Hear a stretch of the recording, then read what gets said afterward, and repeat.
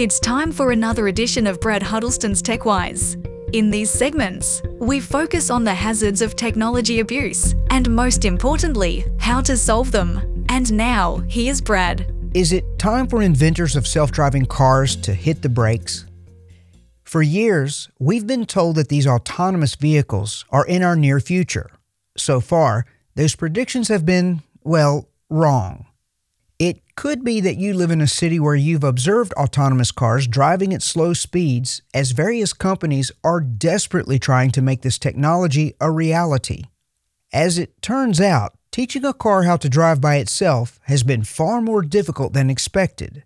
In fact, Toyota has decided to reverse course in many ways, put the human driver back in control, and train the car to be the assistant. Axios reports Toyota's approach relies on human drivers to handle some or even most of the tasks, with the autonomous part kicking in only when it detects intervention is needed.